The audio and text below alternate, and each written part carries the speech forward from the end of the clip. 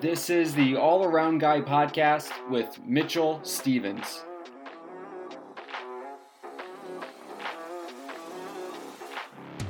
You can find the show on Twitter at All Around Guy Podcast 1, and you can email the show at allaroundguypodcast@gmail.com.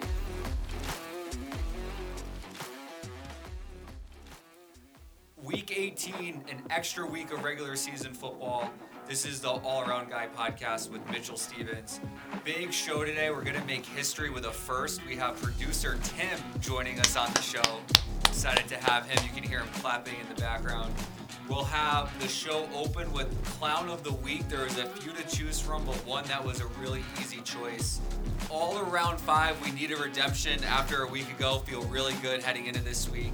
And then we'll close with our first ever listener submitted question for some advice from the All Around Guy podcast. Thank you so much for making the show a part of your day. Let's get started. Here we go again.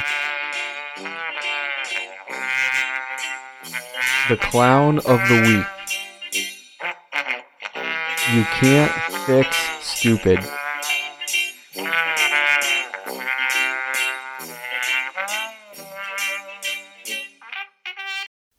There's been a theme for the Clown of the Weeks with NFL head football coaches.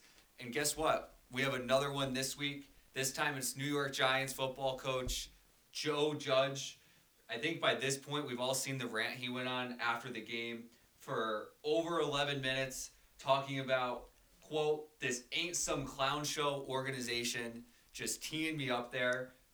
And he's right. The Giants are not a clown show organization. Tom Coughlin, 2-time Super Bowl champion, respected coach. The Maras are respected owners across the NFL.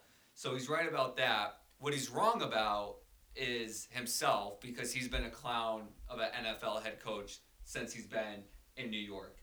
And you know how I know that he doesn't really have it is when you start hearing coaches use terms like the general terms, buzzwords. He's used culture probably like 10 times within 11 minutes, talking about what he's trying to set and how that doesn't happen overnight. And he's right, it doesn't happen overnight. But if Dan Campbell in about 3 or 4 months can go into Detroit and change the culture of that team and the outlook of Detroit and the buzz that he's created in just months, Joe Judge has had 2 years, which is plenty of time. He also talked a lot about, hey, I do all these evaluations, X's and O's, really general terms that sound a whole lot of stuff like he doesn't do, or he doesn't know what's going on in the X's and O's, because he's a special teams guy. How would he know what's going on to evaluate players in the X's and O's? And really, when he ran special teams in New England, Belichick just told him what to do in every situation. We saw that, with some of those highlights from NFL films. And then my favorite is when you get a real football guy up there like Joe Judge, the National Football League guy, and he talks about man-to-man, that we're men in the locker room. We look each other in the eye. We tell each other how it is. You know who doesn't actually do that? Is people that have to say, we're man-to-man. I look you in the eye, I can say what I want. People that are doing that are already just doing it and don't have to describe it. Like Mike Tomlin with the Steelers, who will have eloquent ways after the game to talk about what he's going to do in the locker room and talk to the guys. Joe Judge seems absolutely lost in New York. You don't go on that 11-minute rant if you haven't lost the locker room. He's lost the locker room. John Mara doesn't want to have another year of firing coaches after 2 years, because you had Pat Shurmur and Ben McAdoo only make it 2 years before getting fired. So now he wants to keep Joe Judge for a 3rd year just for that, which, by the way, is a clown decision. That's not using logic. When they got Joe Judge, the best special teams coach that's been a head coach is John Harbaugh in Baltimore. Culture guy. They didn't get that with him. Harbaugh's eloquent. Players respect him. Joe Judge has lost the locker room. You can see it after that 11-minute rant. He tried to make Jason Garrett, a.k.a. the clapper, the fall guy. That hasn't worked out well for him. And there's so many easy things to go into with Joe Judge's rant. But I think the one thing that absolutely needs to be called out is he said that there's players that have left the team that want to come back and play for him for less money. There's absolutely nobody doing that. Because who wants to go to one of the worst football teams in the league for less money and play for Joe Judge? Does it look like anyone's having fun in the Giants at any point this year? Who do you think a player is that's like, hey, let me go play for that guy? I want to know who it is because they'd be included in this segment. There's no way that's real. There's no way that's real. So he gave us a lot of easy stuff, but I think I have two takeaways from this. One is that it's clear to me he's lost the locker room the way he had to defend himself. And Mara, I think that press conference probably cost him his job. I don't know how you do that and you come back next year. You think he's going to be fired? I think he's going to be fired. After what? At the end of the year, yeah. I don't know after that press conference how there's a rookie in the draft class or there's a free agent that's right now that's like, man, I want to go play for the Giants. I mean, don't you just think if he gets fired at the end of this year or not, like he's going to get fired? There's no way Joe Judge is coaching this team in 2 to 3 years. He's definitely not coaching in 2 years. I think Mara wanted to try and get some stability, keep him for a third year. After this press conference, I don't know how you do that. I think you just have to take firing 3 coaches in a row after 2 years. It's probably the best thing for Daniel Jones.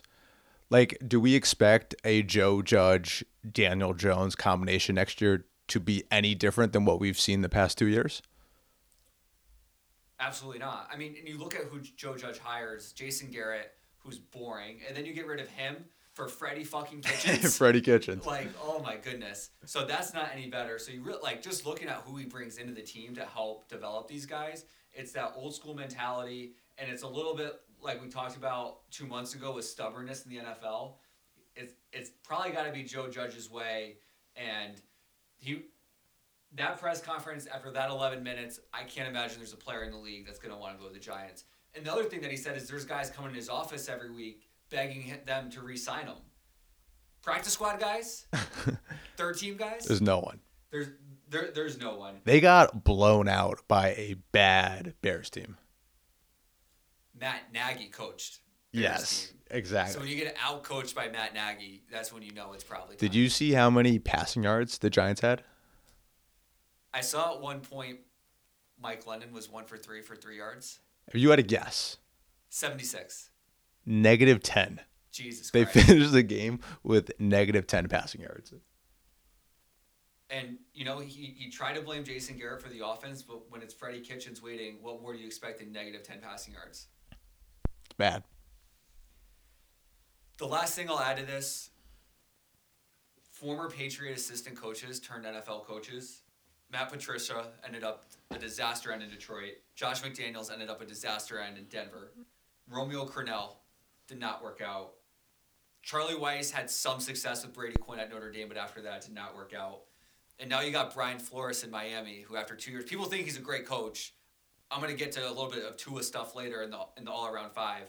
But leaving Belichick hasn't panned out well for guys, especially the Belichick imitators. And I feel like that's what Joe Judge is doing, and it's just not connecting in the locker room. Why don't you think it works out? You think assistants leaving the best coach in the league would have a lot of knowledge? I think Belichick learned from Parcells, who is the best, like, asshole head coach that could actually tell you what's up and you still want to run through a brick wall for him. And I think Belichick came into the league as a head coach when it was primarily you're still playing defense, running the ball, that traditional football. Guys come in, back up. A rookie quarterback would sit and wait. I mean, even Aaron Rodgers waited. We've seen it happen now. It's a much more player-first league. You get a rookie quarterback. I mean, look what happened to Matt Nagy. Like, he wanted to sit Justin Fields behind Dalton, which, I think anybody looks for a reason to crush Matt Nagy. Who knows if that's a good or bad decision, but fan bases are impatient now with the access to social media and the amount of visibility is fans think they're experts. So they don't trust the coaches that much. So Belichick came in a different time, and for the past, even as the league has changed, he's already had that respect in the locker room. And when you win every year, it makes it a lot easier. So when you're Joe Judge and you try and Belichick somebody, and it's like, hey, you're late to practice, go home. Someone's going to find you. Someone's going to say, hey, who the hell are you? You haven't done shit yet. No, it makes sense. I think a part of it too is that these assistants in New England, and this is just their MO, is you do your job. So that's all they do though. If they're or the offensive coordinator like McDaniels, he just does the offense. He doesn't know the whole game. He doesn't know the defense, the special teams. He's just so focused on the offense. So when these guys leave, they kind of only know and are locked in on 1/3 of the game, and they don't have that complete package. Yeah, I totally agree. And so you don't get a chance to stretch yourself to really see if you're ready to be a head coach. That's another reason why I think Dennis Allen in New Orleans this year, with Peyton missing a couple games with COVID, he's won some big games, shut out the Bucs on national TV, filling in for him. I think he'll get a look this year. Yep. Maybe he'll go to the Giants once they cut ties with Joe Judge. We'll Who see. knows? This week's Clown of the Week, Joe Judge. I don't even want to go to a Giants game. Never mind go play for them. So I guarantee you there's no one begging to come back and play for New York as long as Joe Judge is there. Clown of the Week. Week 18, extra regular season weekend of football for the first time. 2 games on a Saturday, which I'm a huge fan of. And then we wrap up the season on Sunday. All around 5 the last 3 weeks is 7 and 8. Last week, a rough 1 and 4. So looking for a strong comeback this week. Really confident in the 5 games that we have. Feel like we have a good idea of which team's going to be playing their starters. So the theme of this week is I'm trying to stay in games that matter so we know which teams will be playing hard. So let's get started. All around 5, week 18 for the first time ever. Number 1. Starting with the game on Saturday, the Kansas City Chiefs at the Denver Broncos, and I've got the Chiefs covering 10 in this one. Over the past 3 seasons, so the past 6 matchups, you know how many games the Chiefs have won against Denver? I would say a lot. All 6. They're 6-0, including a win on the first weekend of December. And if you look in the current state in the playoff picture in the AFC, the Tennessee Titans are the 1 seed. So the Chiefs obviously have a lot to play for. We know what home field advantage is at Arrowhead. It could be the difference between the Chiefs cruising back to the Super Bowl or having to go on the road and making it a lot tougher. I still think they're the best team in the AFC. It's just, it gives a couple teams a chance if they don't have to go to Arrowhead for that conference championship game. So they'll have a lot on the line on Sunday. Denver, in their last 5 games, they're 1 and 4. And in those losses, they've scored 13 points twice, 10 points once, and 9 points once. The outlier is they put up 38 on the Lions, which doesn't count. And if you look against teams that are just better than Detroit, I mean, Drew Luck, not the answer. Listen, I don't want to go against you on our first pick together, but give me the Broncos defense, give me the altitude. I think they can cover the 10.5. Now, I'm not a good bettor, but I think 10.5. It's 10 even. I'm getting 10.5. Either way, give me 10.5, double digits. I don't know. I could see them keeping it somewhat close. Vic Fangio is coaching for his job. Like, if he wins this game, like, do they bring him back? I don't know. I think defensive guy makes sense. Their defense is good. I think it's more important as a head coach is how you develop your players on both sides of the ball. And with Vic in Denver, they haven't been able to develop a quarterback. Their run game with Melvin Gordon, they like that Jamal Williams kid, but it hasn't been consistent enough. And so I don't think they bring him back unless the only reason why I think they might is because this rookie quarterback draft class is so bad that they might do another year of this Teddy Bridgewater, Drew Lock experiment and let Vic run it, get a total evaluation. They get new owners coming in Denver in April, which really could just be they want their own guy. They hired their own GM already. So I think Vic, unless something crazy happens, has a year max left in Denver because I don't think they're going to make this team much better this offseason and bring them back. I think they're going to have a fresh start, maybe give him a year, get clean evaluations, but I think Vic is going to be gone at the end of the year. Yeah, I don't know. It's tough because I think he does some things well as a head coach. Obviously, the defense. Offensively, it hasn't been there, but he hasn't had a quarterback. You're talking about Drew Lock and Teddy Bridgewater. I don't know how many coaches are going to find a way to win a lot of games with those guys. I agree. But when you're a defensive first head coach, you have a really good home field, as you alluded to, and you have a couple good running backs. The offense has just stalled multiple times. They haven't been able to keep the time of possession. And again, that goes back to me to some strategy too as a head coach. Like you need to do more than call plays on defense, right? Like you're in charge of the whole team at that point. And I think there's also a reason why maybe he was a long time assistant in the league, right? He's been in the league a long time, took him a while to get this first opportunity. So I think he's done well in Denver. I think the roster is actually better than people think just because the quarterback is so bad. Like there's a lot of skill guys there. Like, People love that roster. it could be like same thing when Peyton Manning went a couple years ago. Like if Rodgers really wants to leave Green Bay and Russell Wilson Seattle, I think Denver's got to be top 2 or 3 on that list. Well, remember there were like the rumors before the season that he was going to go to Denver. Rodgers was, and Denver, whether this had anything to do with it or not, didn't take a quarterback. They had the 9th overall pick, and at that time, a lot of people were saying Rodgers is going to Denver. So they don't take a quarterback. Rodgers stays, obviously. And now they're in a tough spot where they, to your point, they have a lot of pieces, but unless they figure out that quarterback situation, it doesn't really matter. I agree, and I think with the draft class, and unless they get Wilson or Rodgers, I think next year we're going to see a very similar Denver Broncos team. And so why not let Vic Fangio have another year? I think, though, they could take a step up with a replacement quarterback that isn't Rodgers or Russ. Like, what about if they get, because it's I don't think it's asking much to upgrade from the current situation. Like you could get a middle of the pack quarterback that is an upgrade, and then you already have a 7-win team.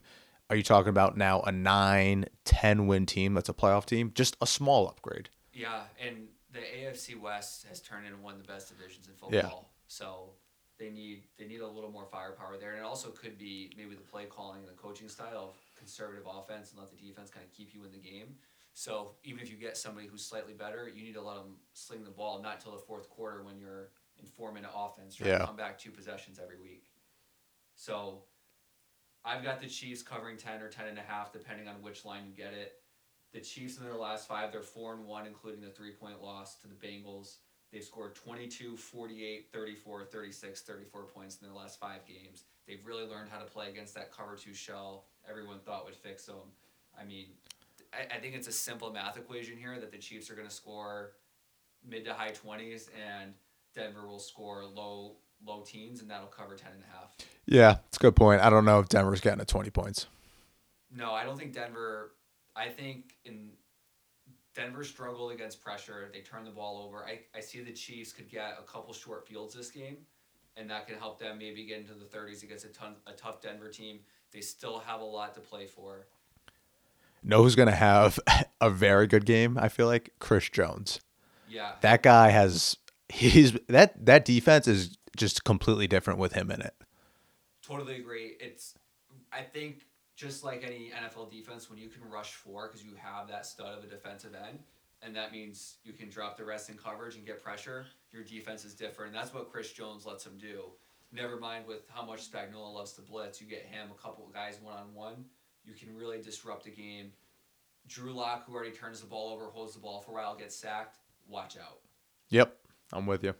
Chiefs to cover 10.5 against the Broncos on Saturday afternoon. Get some money before we head into a full slate of Sunday games. All around 5. Comeback week 18. Here we go. Number 2. I haven't taken the money line yet, but I do have the Eagles covering 7 against the Cowboys. I can't believe they're getting 7 points in this game at home.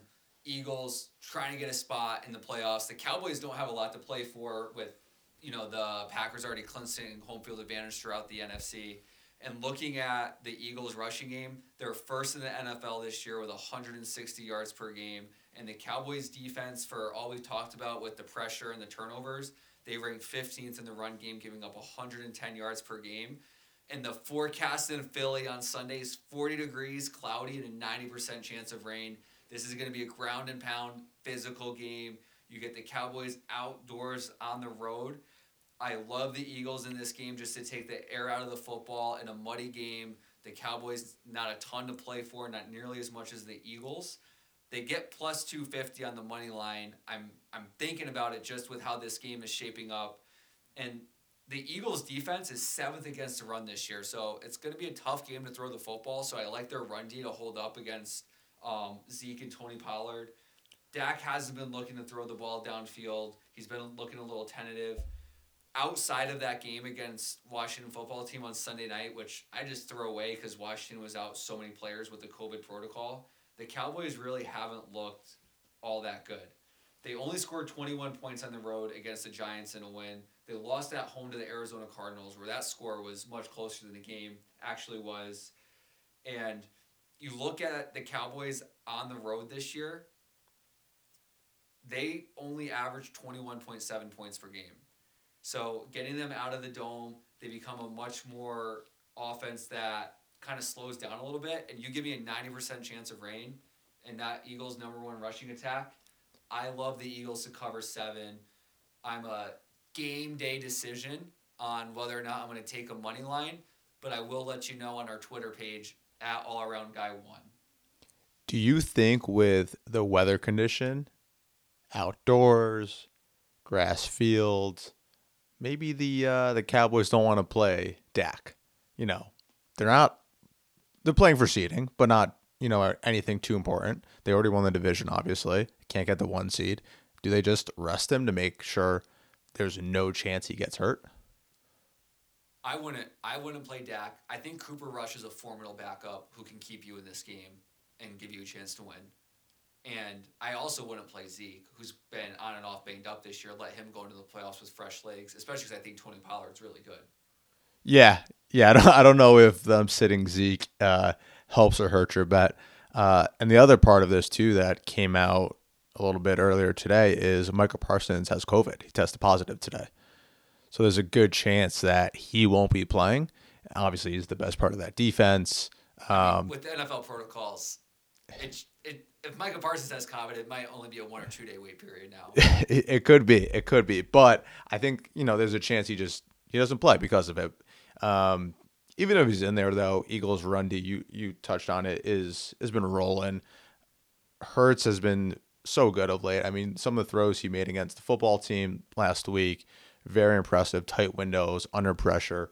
That team's been rolling, so I love the bet. I'm also a diehard Eagles fan, so that my bias may be in this, but Is Hurts the quarterback in Philly next year? Yeah, 100%. He got him to the playoffs, and from where they started and what he was doing, they, week 1, great game against Atlanta, and then for the next 6-7 weeks it was tough and it was bad. But you look at that schedule, who they had to play, Chiefs and Bucks and some very tough teams early on. I think it was just a rough patch for that whole team, and then they got a little bit of an easier schedule, a little bit healthier. He's been rolling. He's gonna maybe finish with 10 wins. He's got 9. He's in the playoffs. He'll be back. And there'll be some high expectations for him as well as Sirianni and this whole team. How many highlighters should Sirianni have in his visor? Since he has ditched For you to be confident in a win. I want 0 because he was breaking these highlighters out. I don't know why, and then he has like numbers on his stupid visor, and I've never seen him use a highlighter in a game either. No, I don't know what the highlighters were for, but he ditched the highlighters like in the middle of the season, and things have been going better. So the more highlighters on his visor, the more concern I have. A highlighter-less Nick Sirianni is what we're looking for. Yes, we need no highlighters. Eagles +7 against the Cowboys, all around 5, game number 2 for you this week.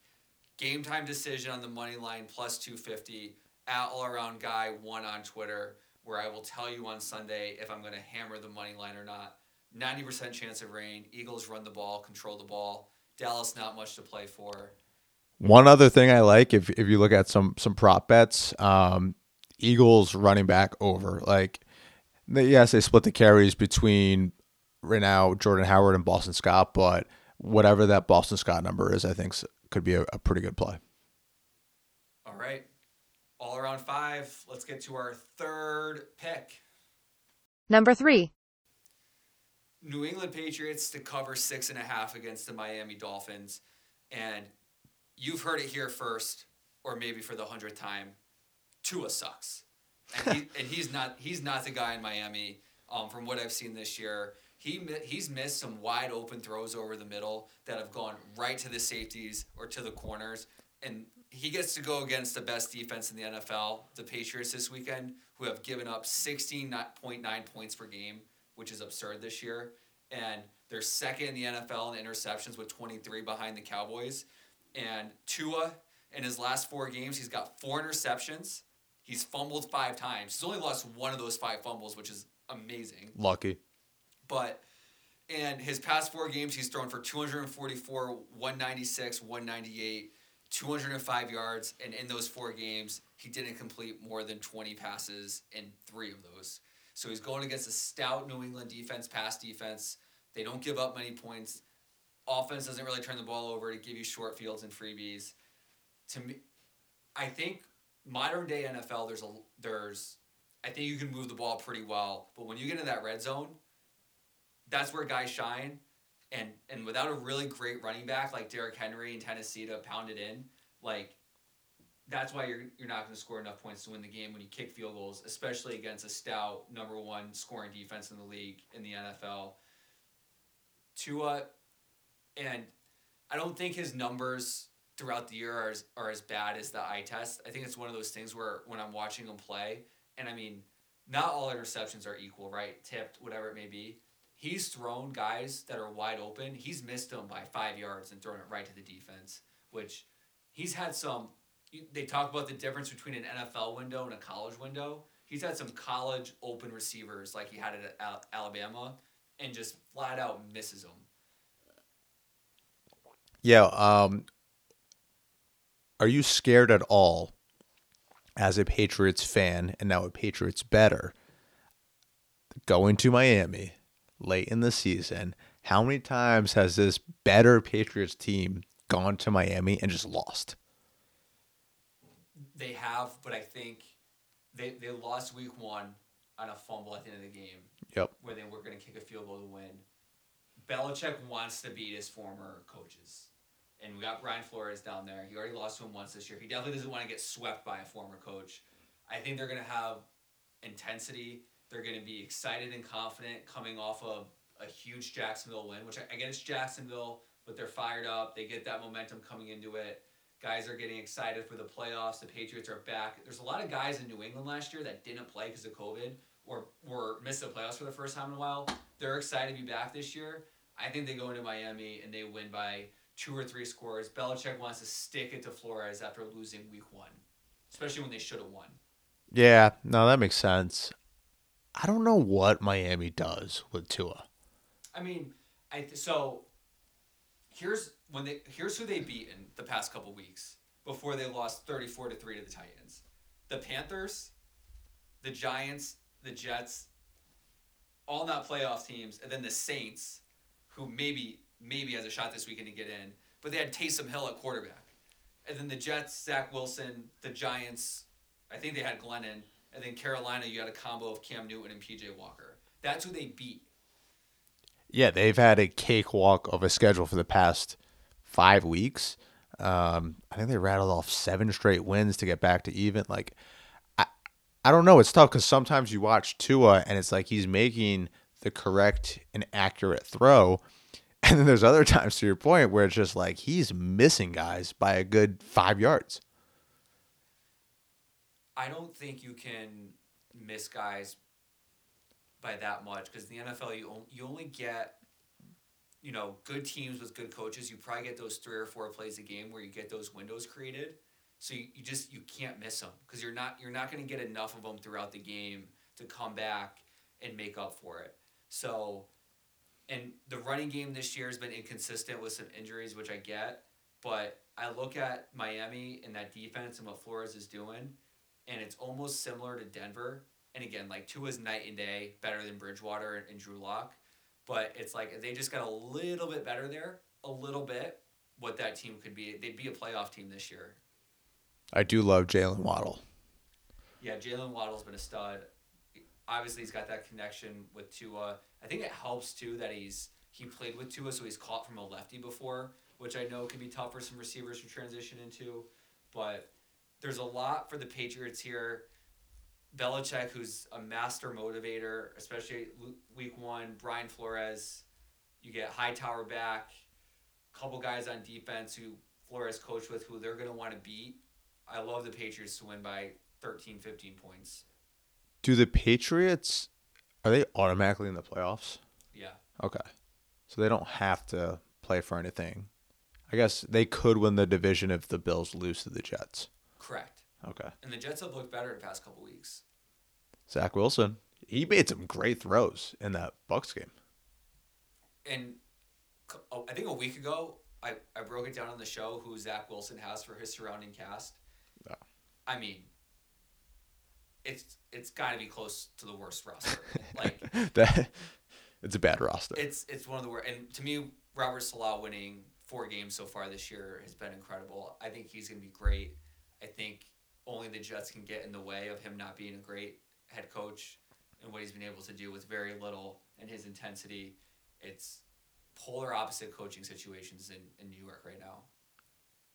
God, Adam Gase was a disaster. Quarterback guru, the whisperer. Patriots cover 6.5 against the Dolphins. Belichick likes to stick it to former NFL head coaches. Number 4. A team that's already made me a lot of money this year. They're about to make us some more this weekend. I like the Rams to cover 4.5 against the 49ers. The Rams have won 5 straight, and I get the most of the conversation around the Rams has been Matthew Stafford's poor play, but that's why I like them even more. You look at a Sean McVay offense, and if you said this is how the quarterback's going to play, you'd probably be like, the Rams are going to lose. But the fact that they've been able to do it without their starting running back, Cam Akers, who was a full participant in practice for the Rams, they expect him to play. You get your starting running back. The Rams are learning how to win games when they don't have their best stuff on offense, becoming a complete team. They beat the Jags 37-7, the Cards on the road 30-23. The Seahawks they ended up covering 10 against, and then the Vikings they won by 7, 30-23, and they eke out a win in Baltimore 20-19. Baltimore is a tough place to play. They find ways to stay in the game. 49ers, it's unknown if it's going to be Jimmy G or Trey Lance at quarterback at this point with Garoppolo's thumb situation. Lance got off to a really slow start this past weekend, and the Niners are 3-2 in their last 5 games with I also frankly just love Matt Stafford. And I think he's in his first year with McVay and a new offense, first team outside of Detroit. You thought how he's playing now would have been earlier in the season versus later, but it's kind of like, what they were talking about Mac Jones with that rookie plateau. It's like that first year plateau. But I think they're finding the rhythm.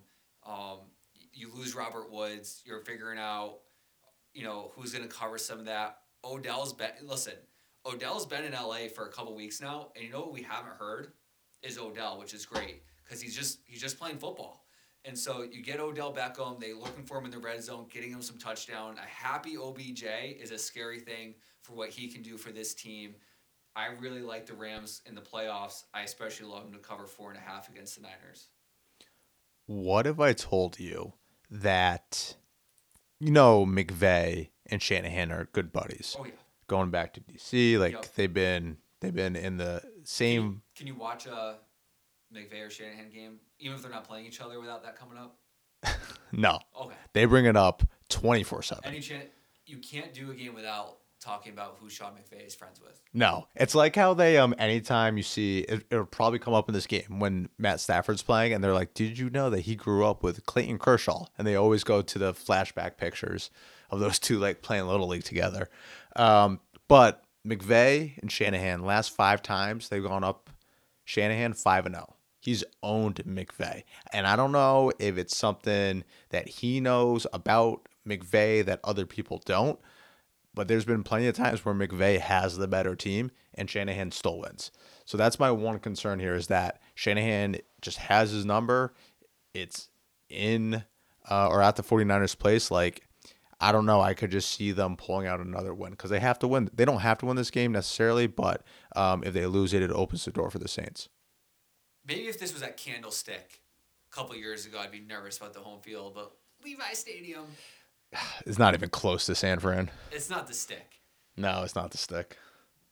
I do agree with that. The 5-0 from Shanahan's impressive. There's got to be something he knows, but again, McVay being how competitive he is, it's almost at some point you're due. I think the Rams coming in this game just so much more talented. The 49ers have just been crushed with injuries most of the year. Even though they get Kittle back. What Deebo Samuel's done in San Fran's been incredibly cool. He's awesome.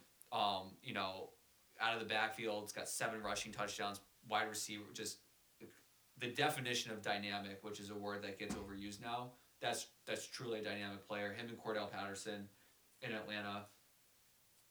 Right now, that stat does scare me, and I saw it as I was going through deciding on games that I like for this weekend. But anytime I can get the Rams under a touchdown to cover, I really like them. And I made a lot of money off them this year so far. Do you think that Stafford played well that last game? No. I don't think, like, you look at the stats at the end of the day. He hasn't played well since the Arizona game. He didn't play well in Seattle. He didn't play well in Minnesota, and he didn't play well in Baltimore. He's missing guys. He's just missing guys that are open. He's making bad decisions. He threw the ball to Odell in triple coverage when he had a guy underneath wide open for an easy first down. Like, he's. I think it's Kansas City from October where Mahomes was forcing it too much. They were trying too much to show off their razzle dazzle, force the ball down the field. I think McVay will look back at Stafford, kind of like what Kansas City learned, and show him where the check down is, take it, keep the ball moving versus forcing the big play first option. He's not getting off that first option. Yeah, I don't know. He's forcing that ball, and you think that conversation would have happened by now with McVay telling Stafford to get to those second and third options, but he's forcing it and he's missing guys. So I also think you go into Seattle, which their defense is very good. I think the Rams go in against Minnesota and they think they can get it. Baltimore's secondary has been bad, so that's probably been some game planning where they'll go in and have much more respect for San Francisco and be much more alert of those checkdowns from a game plan perspective. Could be. Yeah. I would personally take the 49ers here. Anything over a touchdown, I think, is fine. 4.5. Just based on that track record and how well the 49ers have been playing. I mean, they have been playing well. They're one of the more hot teams in the past 5-6 weeks. I like it. So we'll see what happens on Sunday. Producer Tim, 49ers covering 4.5. And the all-around 5, I have the Rams covering 4.5. They've been good to me all year. I think they got one more for me before we get to the playoffs here. Week 18 of the NFL season, we've got one more pick for you. All-around 5, redemption week. Number 5. The Sunday night game, Chargers-Raiders. I love the Raiders. They get 3.5 points here. Their money line is currently plus 145. I love them to cover 3.5. They've won 3 straight. Cleveland, Denver, and Indy. They're sneaky 11th in the league in total yards on offense with 378 yards per game. They get Darren Waller back. And the Chargers are 2-3 in their last 5, including an awful loss to the Texans. Those 2 wins, Tim, are the Giants and the Broncos. And they're dead fucking last with run D in the league, giving up 136 yards per game. When they played Houston, they made Rex Burkhead look like a Pro Bowler. He set his career record in rushing yards against them. And everyone since Brandon Staley, first-year head coach, had that clip go viral of him a couple months ago talking about some social justice reform. Or the John Gruden. It was the John Gruden stuff, right? Where, he came out as like, oh, that's not okay, whatever, got a bunch of people. But he's supposed to be a defensive guy, defensive coordinator from the Rams. Yep. Worst rushing defense in the league and worst rushing defense I've seen in a long time. Guys are walking it in. And their game management, too, has been poor. Some really questionable going forward on fourth down decisions because it's the analytics. But you need to have some feel of the game, which I think he's missing. And the Raiders felt like they were out of the playoff hunt 5 weeks ago. And somehow they've been clawing away, winning these games, and something gives me the sense that they're going to do the same thing at home Sunday night against the Chargers. I love the Raiders. I mean, that stadium is going to be packed. It's going to be loud. It's going to be blacked out. Vegas on a Sunday night for the Raiders to get into the playoffs. To get into the When playoffs. you're in. It's incredible. They just beat a very good Colts team. They're playing well. Derek Carr definitely misses some guys from time to time, but they push the ball downfield. And you can do that against the Chargers. You can take advantage of this Chargers defense that has been spotty all year. They're going to run it. Getting Waller back's huge. So I love the Raiders too. I think they would probably just win this game. I think the 3 is a nice cherry on the top to have, but I just like the Raiders to win and get into the playoffs. Yeah, I always give one money line pick every week with all around 5. You may get a second this if I go with the Eagles on Sunday, but the Raiders money line at plus 145 this week, I'm rocking. If you're not feeling the 3.5, like you said, it's a nice bonus. I really like Justin Herbert. I really like Austin Eckler, Keenan Allen, like what they've done offensively. But there's something about the Chargers. You get to November, you get to December, and something's just always missing. And I get that same feel of them here, where it's a play or two in the game. The ball, it's just going to go the Raiders' way. A bad penalty, a turnover, and it's not against Herbert. It could be a fumble, something else. That has gone the Raiders' way up until this point this year. Historically, that's always gone against the Chargers.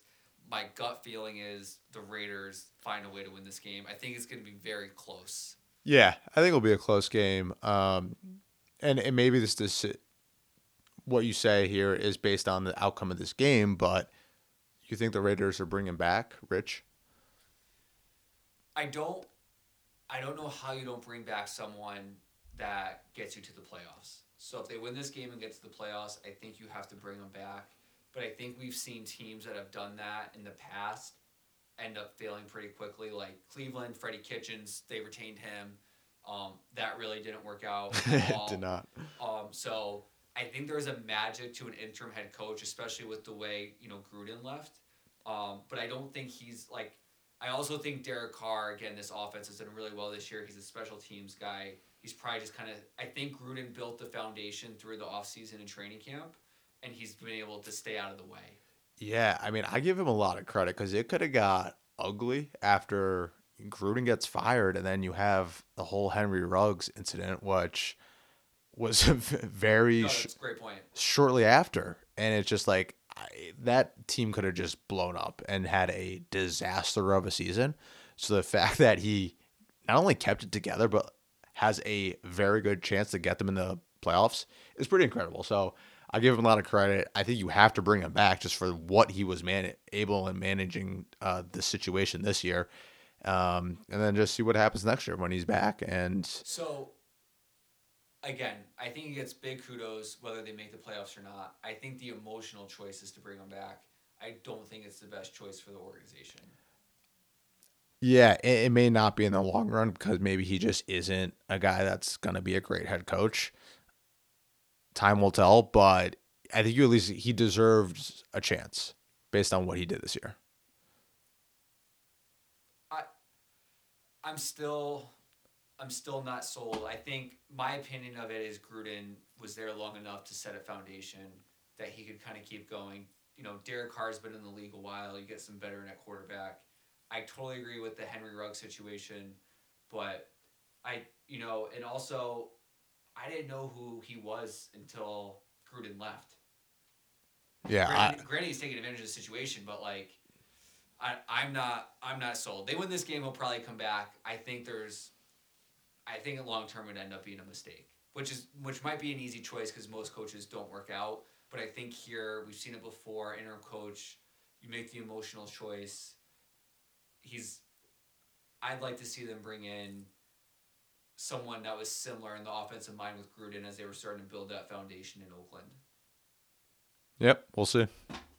All right. All around 5, week 18. Eagles covering 7, the Chiefs to cover 10.5, the Patriots to cover 6.5 against the Dolphins. I've got the Rams covering 4.5 against the Niners, which Tim disagreed with, so we'll see what happens. And then the Raiders money line plus 145 in the week 18 and regular season finale against the Chargers. They also are getting 3.5 right now, just as a bonus. do we have a listener submitted question for advice today? Yes. I will dig that up so we can go Awesome. through that one. All Around 5, Week 18, gonna come back strong. Coming up next, All Around Guy podcast, our first listener submitted question. Stay right with us. Our first ever all around advice. You can hit up the show at our Gmail at allaroundguypodcast@gmail.com to submit your questions. Tim will review them and pick the best one for air. Tim, what do we have this week? All right. So going forward, we need to keep it a little bit shorter because this email was a long one. So I'm not going to read the whole thing, but to summarize, this guy has a friend who he's known for a long time, and throughout their friendship, his buddy has been in and out of relationships. And when he's in a relationship, this guy never hears from his buddy. Never wants to hang out, just is completely ghost. And then when he breaks up with the girlfriend, all he wants to do is hang out, text him all the time, yada, yada, yada. New relationship, stops hearing from him. So he's just trying to figure out, what should he do? Should he try to keep seeing his friend, even though that he's not helping or making any kind of outreach because he's dating someone right now? So I think we all have a friend like this in the friend group who, if they don't have a girlfriend, they're not happy. They're like the serial dater, right?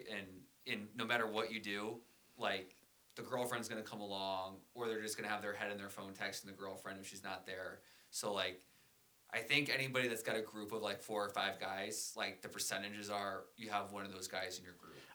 And I just feel like it's going to be more common because even if you have a friend who is not like this, there is a difference between when he's in a relationship or not. You're just in a relationship, you're going to have less time to hang with the boys. So that's going to happen no matter what. But to your point, there's always that one guy that just gets a little too in love with the new girlfriend too quickly, and you just stop hearing from him. Here's the question, because if you like hanging out with them, then typically you can make it okay. You can hang out with them. Girlfriend can sit on her phone if she's not the most social, or maybe once in a while, you get one you like, or when you're with the guys, it helps. But based off of the email, it sounds like even when he's single and wants to hang out, you don't even want to hang out with him. Yeah. So if you don't want to hang out with him, and then, now he's single and he hits you up, I know after a breakup, I'm hitting up my closest friends, right? You want to go with your closest guys, get drunk with your closest guys, with your closest friends. So it sounds like when he's dating someone, he doesn't hang out with guys, period. So you're probably still one of his closer friends, which puts you in a tough spot because you feel bad. Yeah, you kind of have to be like the fun friend. Your buddy breaks up with someone, they're sad. But here's what I'll tell you is, and I don't know how, did they say how old they were? No, it didn't have the age on it. No age. And it really doesn't matter, because at some point you reach an age, I've already reached it, where you're too fucking old to give a shit and waste time. So use your time the way you want to use it, and use it on the people that you want to use it with. Especially if you feel and use might be too strong of a word here, but when you know someone's intentions for hitting up with you, oh, you know what? I don't have a girl to hang out with. Now let me hit up my guys or my guy again. Fuck you. Why do I have to now remake plans or do something that you want to do after 6 months you stopped talking to me to date this girl? That's not okay. And if you don't even like hanging out with him in general, why waste your time? Yeah, maybe it gives you a way out from not having to hang out with him, especially if you don't like the girlfriends he dates. Absolutely. I'm right now, and I've been like this now probably for the past few years, where I have my close friends, the people that come and go. If I happen to run into them, if I'm doing something as a group where we're all going to the bar, that's a great time to invite them and say, hey, tag along. But you don't have to do one-on-one shit. You don't have to go out of your way to get dinner or go out. Just invite them to the group stuff. That way you can kind of pass them along. He'll have somebody to talk to. Maybe bring, if you got a girlfriend or she's got friends, because if he loves girls, he'll just go off and talk to them. But don't do anything out of your way for that friendship. Just group stuff only. Invite him to that. Let him stay busy on his own. But you don't owe him anything. I feel like everyone has friends that are one-on-one friends. Like you'll hang out with them just by themselves, and then you have like group friends. So you're like, we're a one-on-one friend. yeah, we got to the one-on-one, but it's like you have those friends that are like that. That's like, Oh, absolutely. I'm not gonna just go I like, have very few one-on-one. yeah, most of the friends at this point, and that's how it gets like later in life. A lot more one-on-one friends become group friends. Like I'm not gonna just hang out with you one-on-one. Exactly, and with group message now on iPhone, maybe he's sent out to the group of guys, and maybe I feel like in the group of guys you get that one guy that's always going to respond because they have to.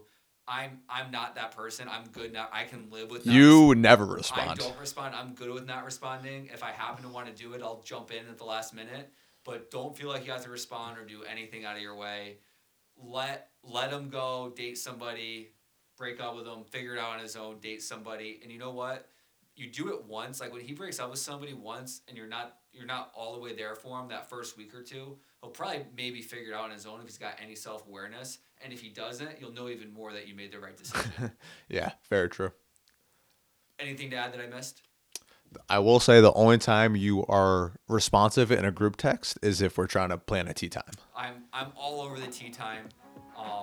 We're not sponsored by them, but I prefer teeoff.com because they have no booking fees. They're my go-to. So not paid to say that, but little tidbit for the listeners. Hey, maybe we'll get them on. Maybe we'll get them on.